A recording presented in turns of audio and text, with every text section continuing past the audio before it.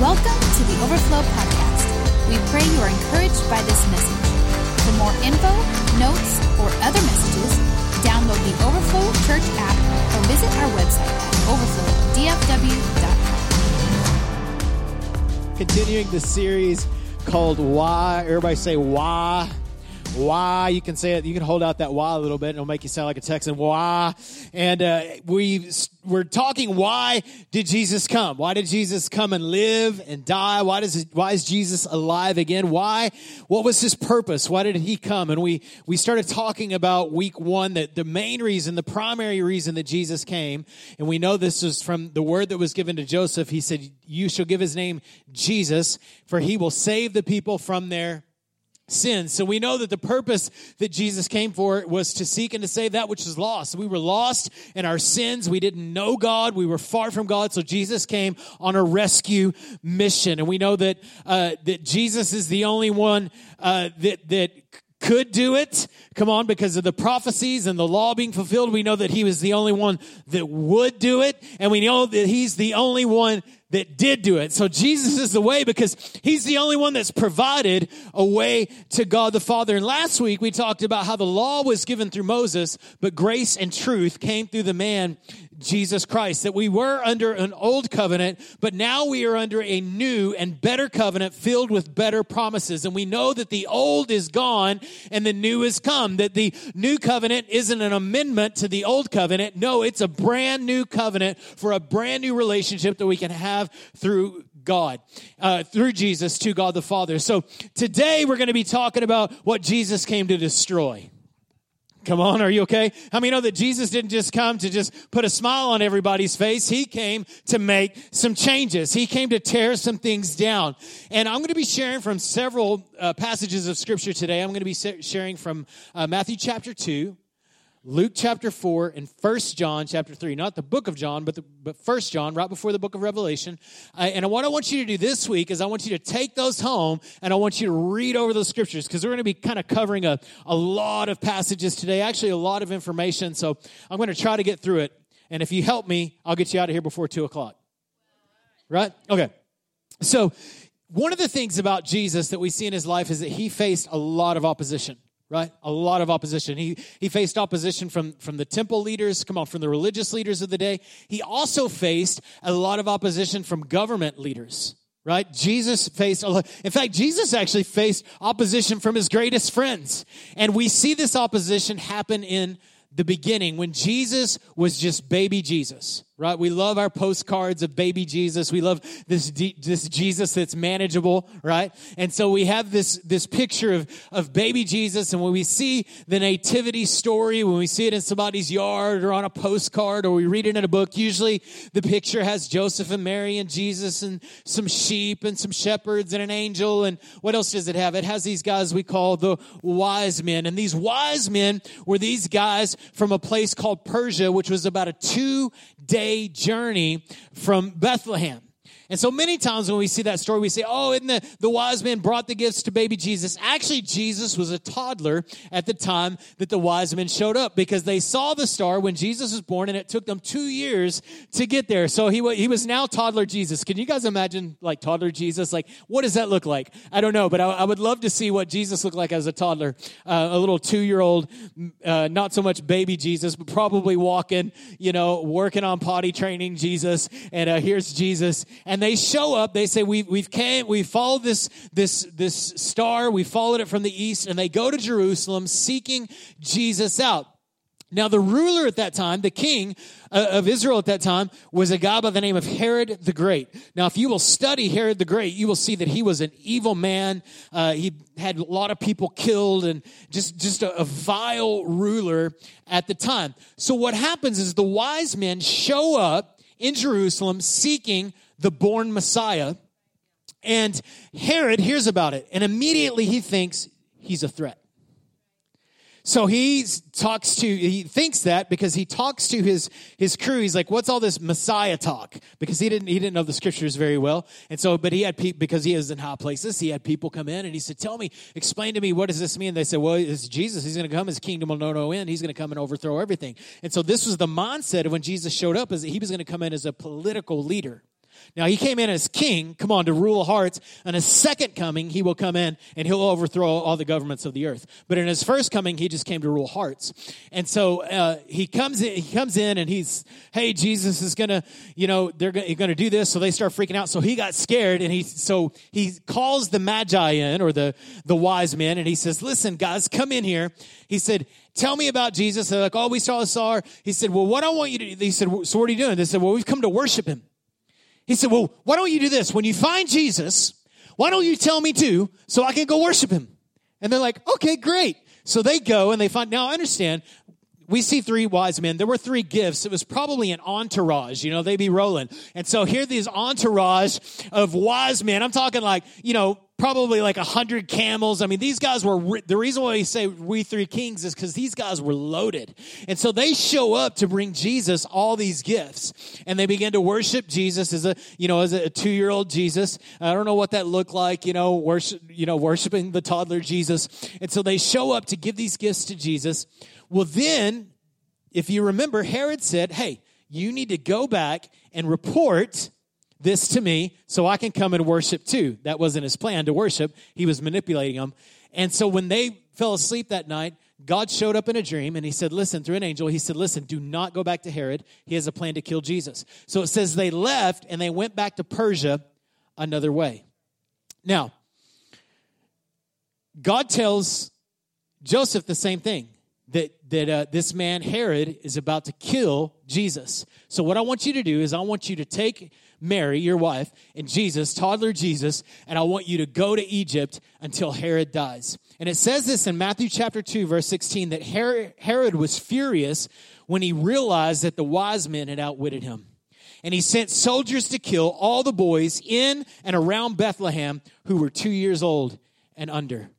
So he calls this genocide, basically, of all the children in Bethlehem. Now, Bethlehem wasn't a huge city. When we read this, we think, oh my gosh, he killed thousands of babies. Actually, it was probably more like about 15 or 20, 10 to 20, boys under the age of 2, because Jesus had been born 2 years before that. And he called this again, genocide, just to come in and wipe out all the babies because he didn't want his kingdom to be overthrown.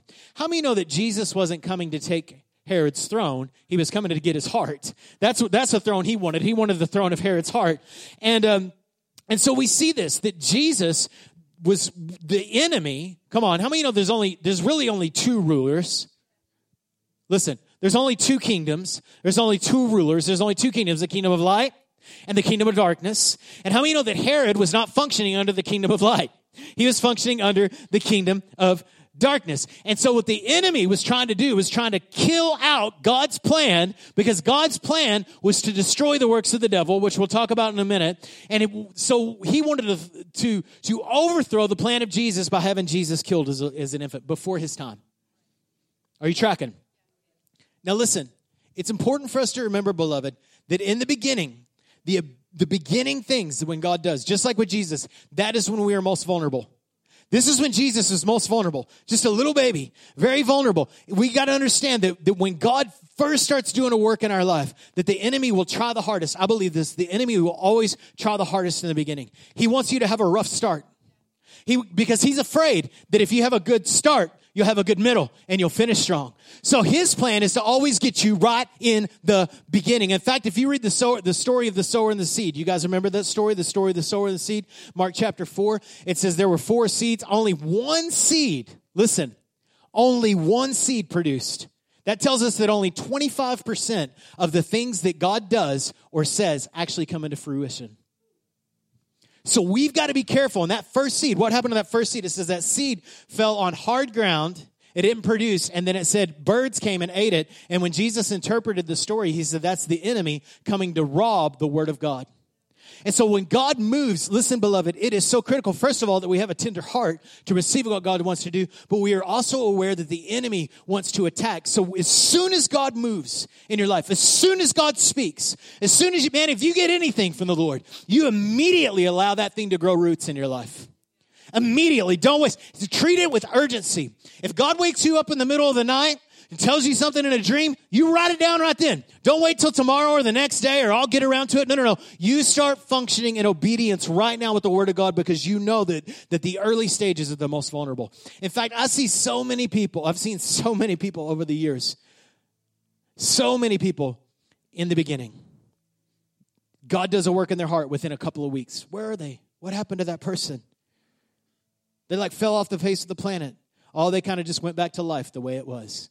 Why? The enemy robbed that seed. He robbed the move of God in that person's life. So remember, in those early stages, get rooted as soon as possible. Treat the Word of God. When God reveals something to you, get those roots down deep immediately. You good? So in the beginning, Jesus faced opposition. Number 2, throughout his life. Throughout his life, Jesus faced opposition. We talk about this a lot when he was in the temple, when he was teaching. Luke chapter 4, another one of those passages I want you to study this week, we see the story of Jesus being led by the Spirit of God into the desert to be tempted by the devil. Now, God wasn't doing the tempting, the devil was, but God knew that it was important for Jesus' character to be refined during those 40 days. So Jesus goes to the desert. He's tired, he's hungry, he's to be tempted by the devil. So he passes that test, those 40 days.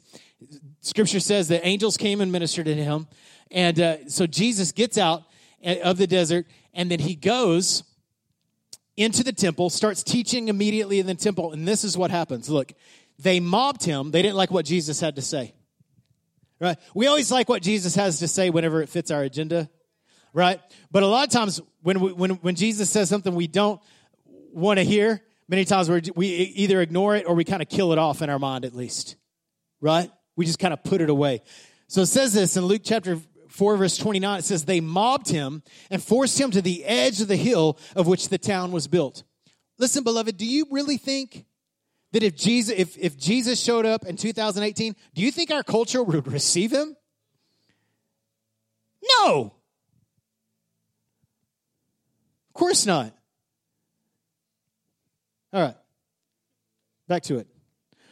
Then they attempted to push him over the cliff, but he passed through the crowd and went on his way. So they tried to kill Jesus. Look throughout the scriptures, you'll see even some of his friends betrayed him. Jesus faced opposition in the beginning, throughout his life, and then number 3, through the end, near the end.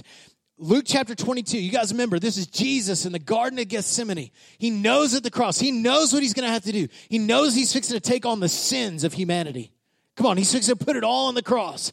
And here's Jesus in Luke chapter 22, verse 42. He says, Father, if you are willing, please take this cup of suffering away from me.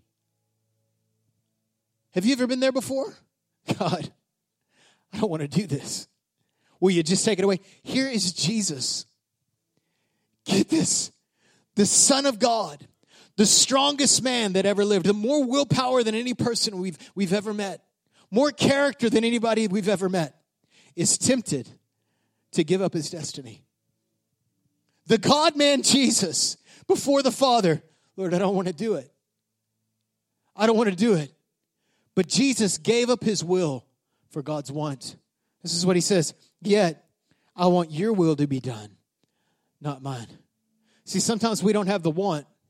We got to will the want. You got to will the want sometimes. Because sometimes we want things that aren't good for us, that aren't meant for us. But we've got to will the want. We've got to allow God's will to dominate our wants. Yet I want your will to be done, not mine. Then an angel from heaven appeared and strengthened him. Love that. We'll get back to that in a minute. He prayed more fervently, and it was such agony of spirit that his sweat fell to the ground like great drops of blood. Jesus was in anguish. Jesus was suffering before the suffering. Jesus was distressed in spirit. He was discouraged near the end, right before he crossed the finish line. The enemy was trying to get him to bail out on his destiny. Listen, beloved, we will all face opposition. We can't get out of it. The enemy knows that God has a plan and a destiny for our life, so he will do everything he can to stop us. He will work hard to convince us, so we bail out and not endure. God is working, so is the devil. But Jesus came to destroy the devil's work. All the works of the devil, listen, they are rendered powerless because of the cross of Jesus Christ. Does the devil have an effect on you? Does the devil control you? Only if you're living in his kingdom. Check this out. 1 John chapter 3. Again, we've been reading from just the book of John, chapter 1. This is 1 John, another book written by the Apostle John, chapter 3. And I want you to read the tone here. Now, take this in from the lens that we've been going through as we've built up this series. If you haven't been here, then you can listen later. But he says this, you know that Jesus came to take away our sins, and there is no sin in him. Anyone who continues to live in him will not sin. But anyone who keeps on sinning does not know him or understand who he is. Are you listening? Dear children, beloved, don't let anyone deceive you about this. In other words, this is important. Don't miss this. When people do what is right, it shows that they are righteous. Now, doing what is right doesn't make you righteous. How are you made righteous? We've been talking about this. Through faith in Jesus. Through believing in the one that God has sent. In Christ, we have the righteousness of God in Christ Jesus. That's what makes us righteous. But look what it says right here. When we do what is right, it shows that they are righteous. Righteousness is revealed in your walk, even as Christ is righteous. But when people keep on sinning, it shows that they belong to the devil. That's a crisis. Because see, we say we believe, but we don't I call that devil faith. Because in the book of James it says, even the demons believe and they shudder. Are you following? It shows that they are righteous, even as Christ is righteous. But when people keep on sinning, it shows that they belong to the devil, who has been sinning since the beginning. But the Son of God came to destroy the works of the devil. What's his primary work? Sin. Not just the effects of sin. The sin in your life. Not just the results of your sin. That's where we focus on. He didn't just come to deal with the results of sin. He came to get to the root issue. He came to destroy the sin in your life. Those who have been born into God's family do not make a practice, and here it is, and I'll break it down for you. Those who have been born into God's family do not make a practice of sinning because God's life is in them. One translation says because God's seed is in them. So they can't keep on sinning because they're children of God. What is it talking about? Is it talking about you're living for God, you're pursuing a relationship with God, and you screw up? No, that's not what it's talking about. It's talking about you living, practicing sin. That means that you, like a doctor is practicing medicine, sinners practice sin. Right? Sinners sin. That's what they do. Beloved, it doesn't mean that you don't ever screw up or mess up. It just means in your pursuit of Jesus, you are not justifying sin. In your pursuit of Jesus, you are not winking at your sin, making excuses for your sin. You're not practicing sin. You're practicing righteousness. And sometimes you sin. Right? That's why it says in 2 chapters before that, if we sin, if we confess our sins, He is faithful and just to forgive us of our sins and cleanse us from all unrighteousness. So now we can tell. Here we go. Well, how do you know if they're saved or not? Well, right here it tells us, well, Pastor, I don't like that. Well, you don't like, this is God's word. I'm just reading the scriptures.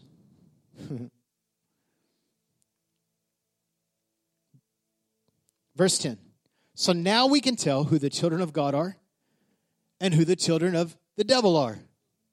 Anyone who does not live righteously and does not love other believers. Now, it's interesting he doesn't use the word love sinners or love the world. He actually says love other. I'll bet a lot of believers that don't love other believers. Look what the scripture says. Anyone who does not live righteously and does not love other believers does not belong to God. Those are firm words. Now, I want to encourage you in this. The tone of 1 John is really a letter of encouragement. That's why he's using words like beloved, dear children, all these kind of things. He's saying, listen, I want you to know who you are. You are righteous children of God. Don't get caught up in sin. That belongs to people that belong to the devil. You belong to God, therefore you live righteously. You're proved righteous by the way that you live. You're not made righteous by the way that you live. You're made righteous by placing your faith in Jesus. You continue your righteousness by trusting Jesus with your life in the decisions that you make. So what are the works of the devil? If the devil is destroyed, what are his works? Well, let me say this. The devil can't do anything to get in the win column. He is in the loser bracket. He'll never be in the winning bracket unless you're part of his kingdom. Right? So the enemy, listen, he can never undo the cross. The cross is permanent. One sacrifice is good enough to deal with all the sins that you or I will ever do. It's good enough. He can never undo that. He has robbed sin of its power, of its final authority. Jesus has robbed that. So the enemy knows that he can't win. So what he will try to do is he will continually try to frustrate your purpose. He will continually oppose you in the beginning, in the middle, and the end. He will. You've heard me say it tons of times. If he's not on your back, he's on your side. He is attacking you because God has a plan. And he wants to thwart that plan. So the only power, understand this, the only power that the devil has over us as the children of God is the power we give him. Well, the devil's been, and he's been running rampant in my life. The only authority that he has in your life is the authority you lend him. Because you're not in his kingdom anymore. You're not his property anymore. You don't belong to him anymore. You are a child of God. And because you are the righteousness of God in Christ Jesus and a child of God, you have more power and authority than the devil does. Ephesians 4:27 says this, do not give the devil a foothold. Do not give the devil a place. Do not give him any kind of position in your life. So what are the works of the devil? Well, first of all, is sin. Sin is a work of the devil, right? He's the one that said in 1 John, he's been sinning since the beginning. Why is sin such a big deal? Because sin separates us from God.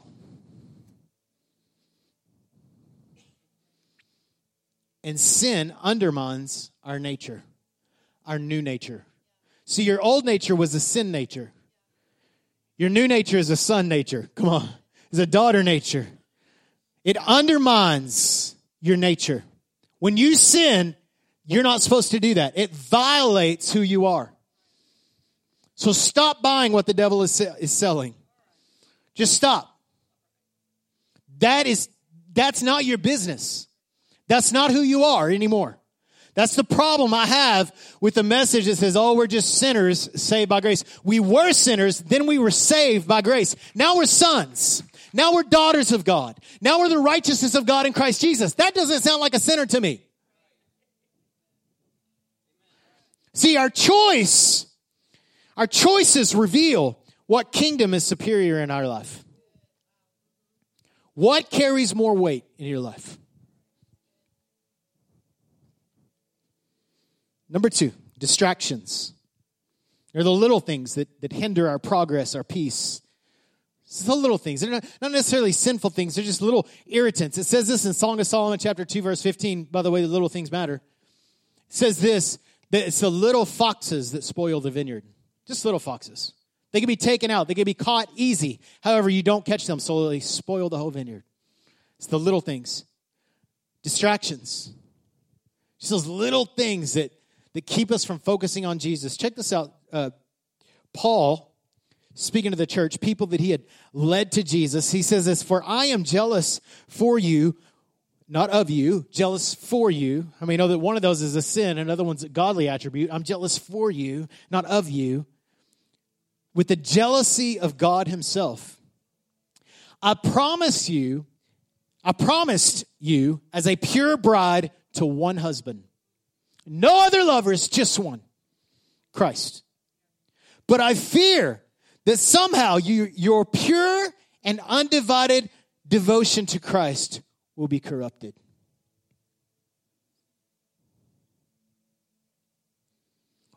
Is your devotion to Jesus pure and undivided? Is it wholesome or is it distracted? Wholesome means whole. Is it complete? Is your devotion? No, but I'm working on it. Yes, me too. And this is God's will concerning us.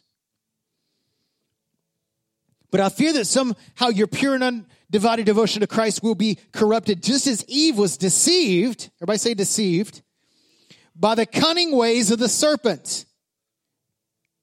Clever ways of the serpent. Then he says this, verse 4, you happily, now this point and the next point are going to tie together. You happily put up with whatever anyone tells you, even if they preach a different Jesus than the one we preach. We've talked about this in this series. There's a different Jesus being preached in our culture. A Jesus that's tolerant towards sin. Jesus isn't tolerant towards sin. He's tolerant towards sinners, but not sin. He hates sin far more than any human can hate sin because he's holy. Different Jesus than the one we preach, or a different kind of spirit than the one you received, or a different kind of gospel than the one you believed. He says, what's happening? He's saying because you're distracted, it can lead to your deception. So it's important for us to be focused, that we don't allow the things that are distracting us, listen, to deceive us. Because if we entertain those distractions long enough, that's what will happen. We'll get deceived. And that's a third way that the devil functions. He functions as a deceiver. He's deceptive and manipulative. See, evil will always appear to be good. What are those that call evil, evil, and good, good? Evil will always appear to be good. It says in 2 Corinthians chapter 11, verse 14, that Satan disguises himself as an angel of light. He's cunning. He's deceptive. It's not a big deal. It's actually a good thing. You deserve it. You deserve to go indulge in your flesh a little bit. That sounds good. If you just take the word flesh off that sounds pretty good. You deserve to go and indulge. That's the devil trying to trap you, trying to deceive you, trying to manipulate you. Even if it's just a point to get you to do something you shouldn't do. He just wants a little bit of control. He just wants his foot in the door. That's all he wants. He might not even want to destroy he does want to destroy your whole life, but he'll be happy. Listen, the devil will be happy with one distraction. With one deception, he'll be happy.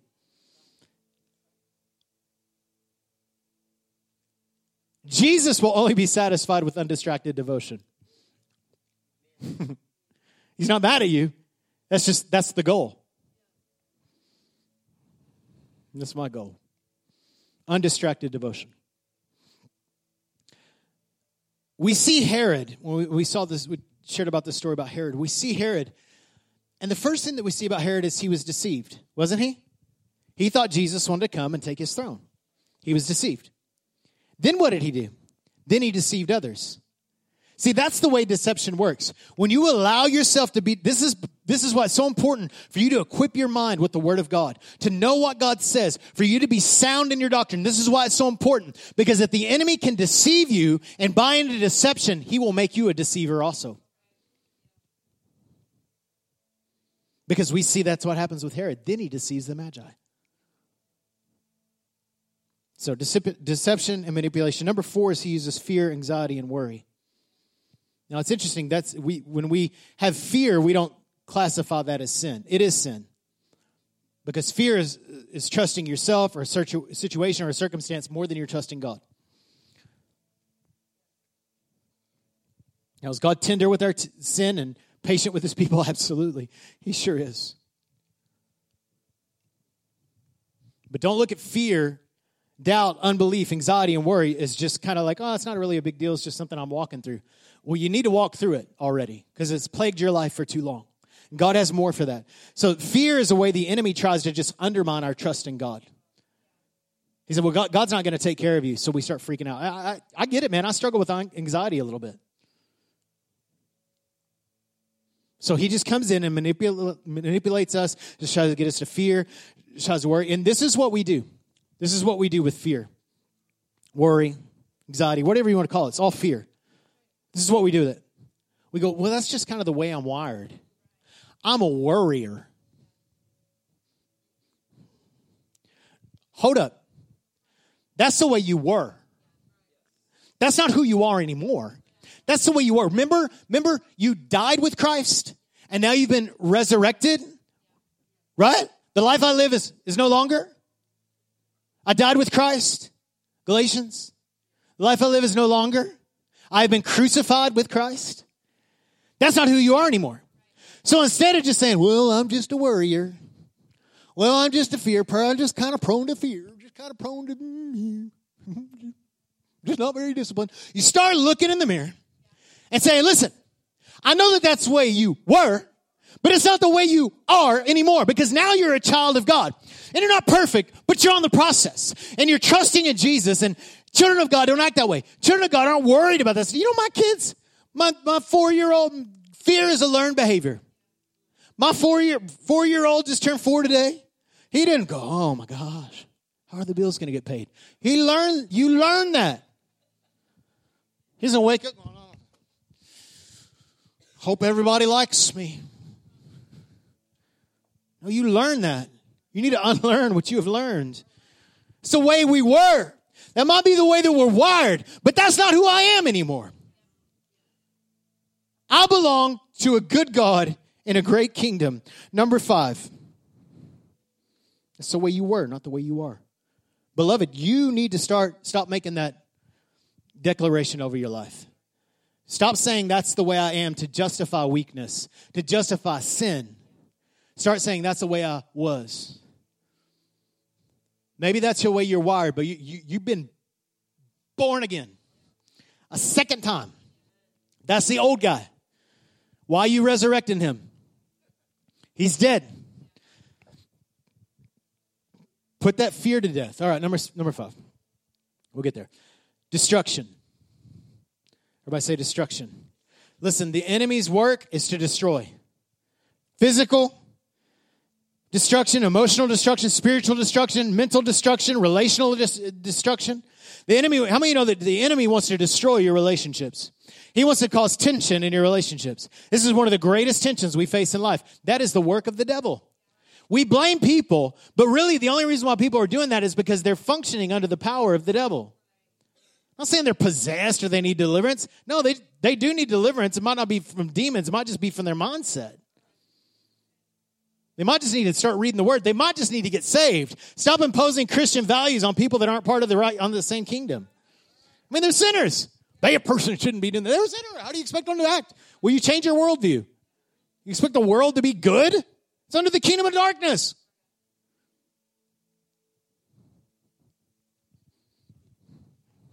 Okay. Number 6. Shame. Everybody say shame. By the way, sickness is of the devil. Not saying you got sin in your life because you're sick. No. Just understand that God didn't make you sick. That is stupid. No, Jesus took his stripes so you don't have to be sick. Emotionally, physical, spiritually, all that. Okay, 6, shame. Everybody say shame. Now, we have this thing because we go, oh, I'm so ashamed of what I did. I'm under conviction. Shame and conviction are different. Conviction is what I did. Shame is who I am. So when you sin, you shouldn't feel good about it. Oh, just the love of God. I sinned today. He ain't winking at your sin. I can promise you that.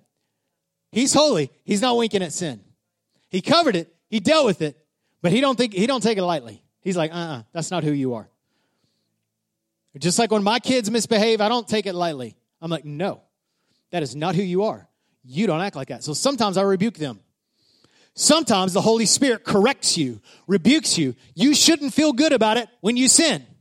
What you should feel good about is that a God who loves you enough to send Jesus offers forgiveness for you when you sin. So when we do sin, we go to him and say, God, I need mercy. He's like, I give it to you. I love you so much. My forgiveness doesn't run out. Shame, however, has to do with who we are. I'm just a sinner. No, you're not. I'm just a bad person. No, you're not. I'm dysfunctional. No, you're not. Shame is believing a lie that God is good, but his goodness is not as powerful as our sin. Shame is believing the lie that we are not forgiven or that we are not enough. Shame is a lie. Shame is a lie. Shame is a lie. Shame off you. Shame off you. You've been believing that lie too long. You are good enough for Jesus. He died for you. You're not righteous enough for him. That's why he had died. But you are valuable enough. You are worth it. You are worthy enough for Jesus. He wanted you. Shame off you. How do we walk and live in triumph? I need to get through this. I know, listen. Romans chapter 5, verse 17. For the sin of this one man, Adam, caused death to rule over many. But even greater is God's wonderful grace and his gift of righteousness. Sin is strong, but grace is stronger. For all who received it will live in triumph over sin. Well, it's not possible to live sinless. Live in triumph over sin and death through this one man, Jesus Christ. Is it possible? I think it's possible. Are you going to do it? Probably not, but it's possible.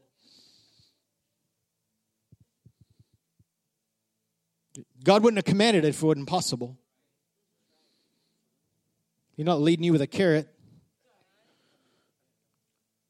See, the cool thing about this kingdom is that Jesus destroyed the works of the devil. However, he allows us to partner with him to advance the destruction. So he's defeated. His work is undone. But Jesus allows believers to walk in obedience and take dominion over the kingdom of darkness. We do this when we advance the gospel. We do this when we tell people about Jesus. We do this when we lay hands on sick people and they recover. We do this when we counsel people and their marriage stays together. That's how we take over the kingdom of darkness. We partner with Jesus and we take dominion over darkness. This is how we spread light. Not just by shutting up about issues, but about infusing the issues with the power of God. Romans chapter 16, verse 20, the God of peace will soon crush Satan under your feet. Under our feet. How does he crush Satan? Under your feet. So how do we live in triumph? Number one, we stand up under temptation. We stand up under temptation. Listen, temptation proves the quality of our character. You will be tempted. When they're being tempted, should say, God has tempted me, James. 1 Corinthians chapter 10, verse 13 says, no temptation has seized you except for that which was common to man. And God is faithful, and he will not let you be tempted beyond what you can bear. Now, many people say, well, God won't give you more than you can handle, and that's their proof text. It's talking about temptation. In fact, I think God will allow more than you can handle, so you'll go to him. Hopefully, you can't handle it. And realize that only he can handle it. That's called trust. Free. And God is faithful. We will not allow you to be tempted beyond what you can bear. I just can't stand up under the temptation. Yes, you can.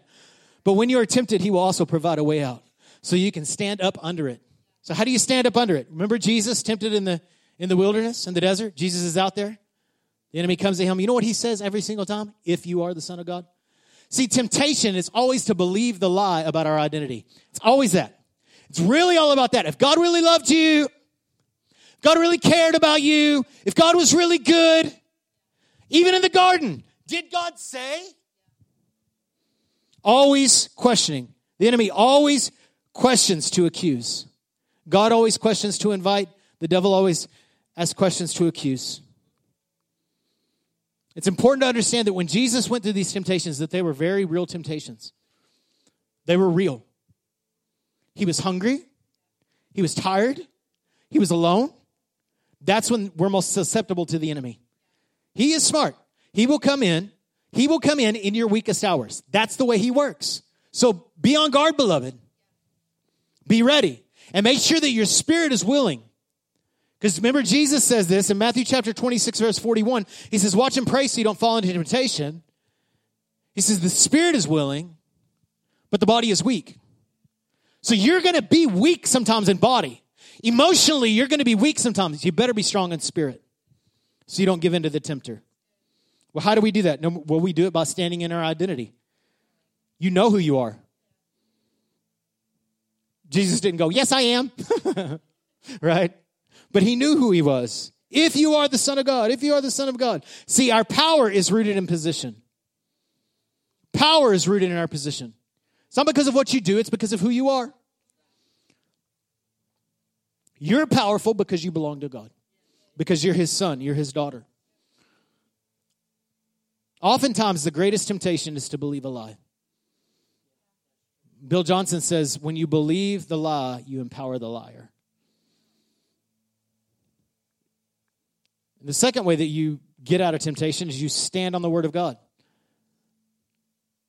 What are you going to stand on? You're going to stand on your emotions? Because tomorrow you might feel like giving in.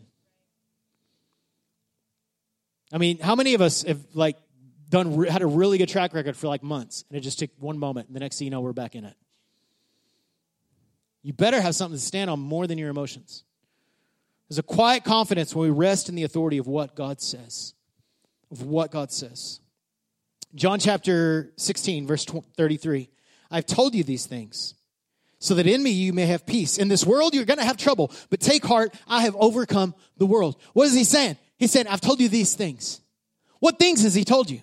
What things is in his word that you know, that you believe, that you could, whenever the enemy comes, that you can go, you know what? Greater is he that is in me, 1 John, than he that is in the world. You can stand on those things. You can know the word of God, and you can triumph over the enemy by knowing the word. Know who you are. Know what God's word says. The second way that we walk in victory, that we live in triumph over sin, is that we submit and resist. Now, we don't resist and then submit. The submission always has to come first. The submission always comes first, right? You submit to God. What does that mean? That means that you yield your behaviors, your thoughts, your composure, your attitude to Jesus, then resist everything contrary to Jesus. Does it look like Jesus? No. Resist it.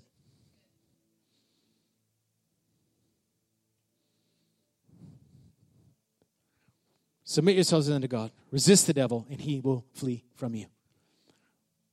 I believe this, that as you continue to develop your resistance muscle, you submit it and yield it to God. I believe this. I believe in certain areas you can develop resistance where there will no longer be temptations to you. That temptation, it's like when I first got saved, smoking dope and, getting drunk, those were like real temptations. I had to stay away from those people, way away. Because I didn't have any resistance. You know what I'm saying? I was get me out of here. Because I know if I get around that, it's bad news. But now, the devil's not going to be like, hey, you want some of my devil's lettuce? I'm like, no. I don't need any of that. It's no temptation. Why? Because I developed a resistance. You okay? Number 3, the third thing that we do, number 1 is we stand up under temptation. Number 2, we submit and resist. And number 3, we embrace mercy moments. This will wrap up quick. When Jesus was tempted in Matthew chapter 4, when Jesus was tempted in the desert, and then when he is tempted in the garden, oh, come on, how many know you'll be tempted in the desert and in the garden? Come on, whatever place, wherever you're at, the enemy's going to come after you. And so he came after him in the garden. We know that when Jesus was praying, I believe that was from the devil was trying to get him to yield that. It was hard. But it says this in both cases that angels came and ministered to him. See, sometimes we've got to embrace mercy moments when it comes. Sometimes when we're going through a difficulty, through a season of testing, a season of being tempted, there'll be mercy moments. I like to call them mercy kisses because a guy told me that one time and I was like, wow, it blew me away. That's exactly what it was like. It's like God came in and he's like, let me just show you my goodness. Listen, when those things happen, you embrace them. And then you're able to look at your story where it was hard. You say, you know what? I remember it was so hard, but God did that. I remember when God did that and how much it meant to me that God did that in my life when it was the worst season of my life, but God did this, that, and that. I've seen you move. Right? You move the mountain. I remember, God, when you showed up in my living room, that mercy moment. Sometimes he brings a mercy moment. We got to embrace it when it comes, and and sometimes we just, when we go to it, we got to embrace the mercy moments when we go to it. Beloved, there is always mercy available. Sometimes it comes, sometimes we go to it. Hebrews chapter 4, verse 14. So then, since we have a great high priest who has entered heaven, Jesus, the Son of God, let us hold firmly to what we believe. This high priest of ours understands our weakness, for he faced the same testings we do, yet he did not sin. Here it is, verse 16. So let us come boldly to the throne of our gracious God. Let us come confidently, with courage, with faith, with boldness. God, I need you. Right now, Lord, I need to experience your mercy. There we will receive his mercy. And we will find grace to help us when we need it the most. Mercy moments. Sometimes they come to us. Jehovah's sneaky. Boom, there it is. Sometimes we go to it. And number 4, walk it out. Walk out your victory. How do you walk in freedom? One victory at a time. Just one at a time. You just need one today. You know, we watch sports sometimes. They're like, it's just one win at a time. Just one game at a time. It's a great strategy for you, beloved, because if you look at the whole picture, if you look at everything in your life that seems to be crumbling around you, and man, you just get so overwhelmed with all the junk that's going on, and I got A, B, and C, and got all this, my kids are into that, and I'm into this, I got this at work, I got this at home, I got this at church, I got all this drama going in my life. How am I going to have victory? It's overwhelming. How do I have victory? How do I walk in victory? Just one step at a time. How do you eat an elephant? One bite at a time. How do you walk in freedom? One victory at a time. One day at a time. One day of addiction at a time. Come on. One day of right thinking and right believing at a time. One day at a time. One day at a time. One victory at a time. Walk it out. Last verse right here. Hebrews 2:14. Because God's children are human beings made of flesh and blood, the Son also became flesh and blood, the incarnation. For only as a human being could he die, and only by dying could he break the power of the devil.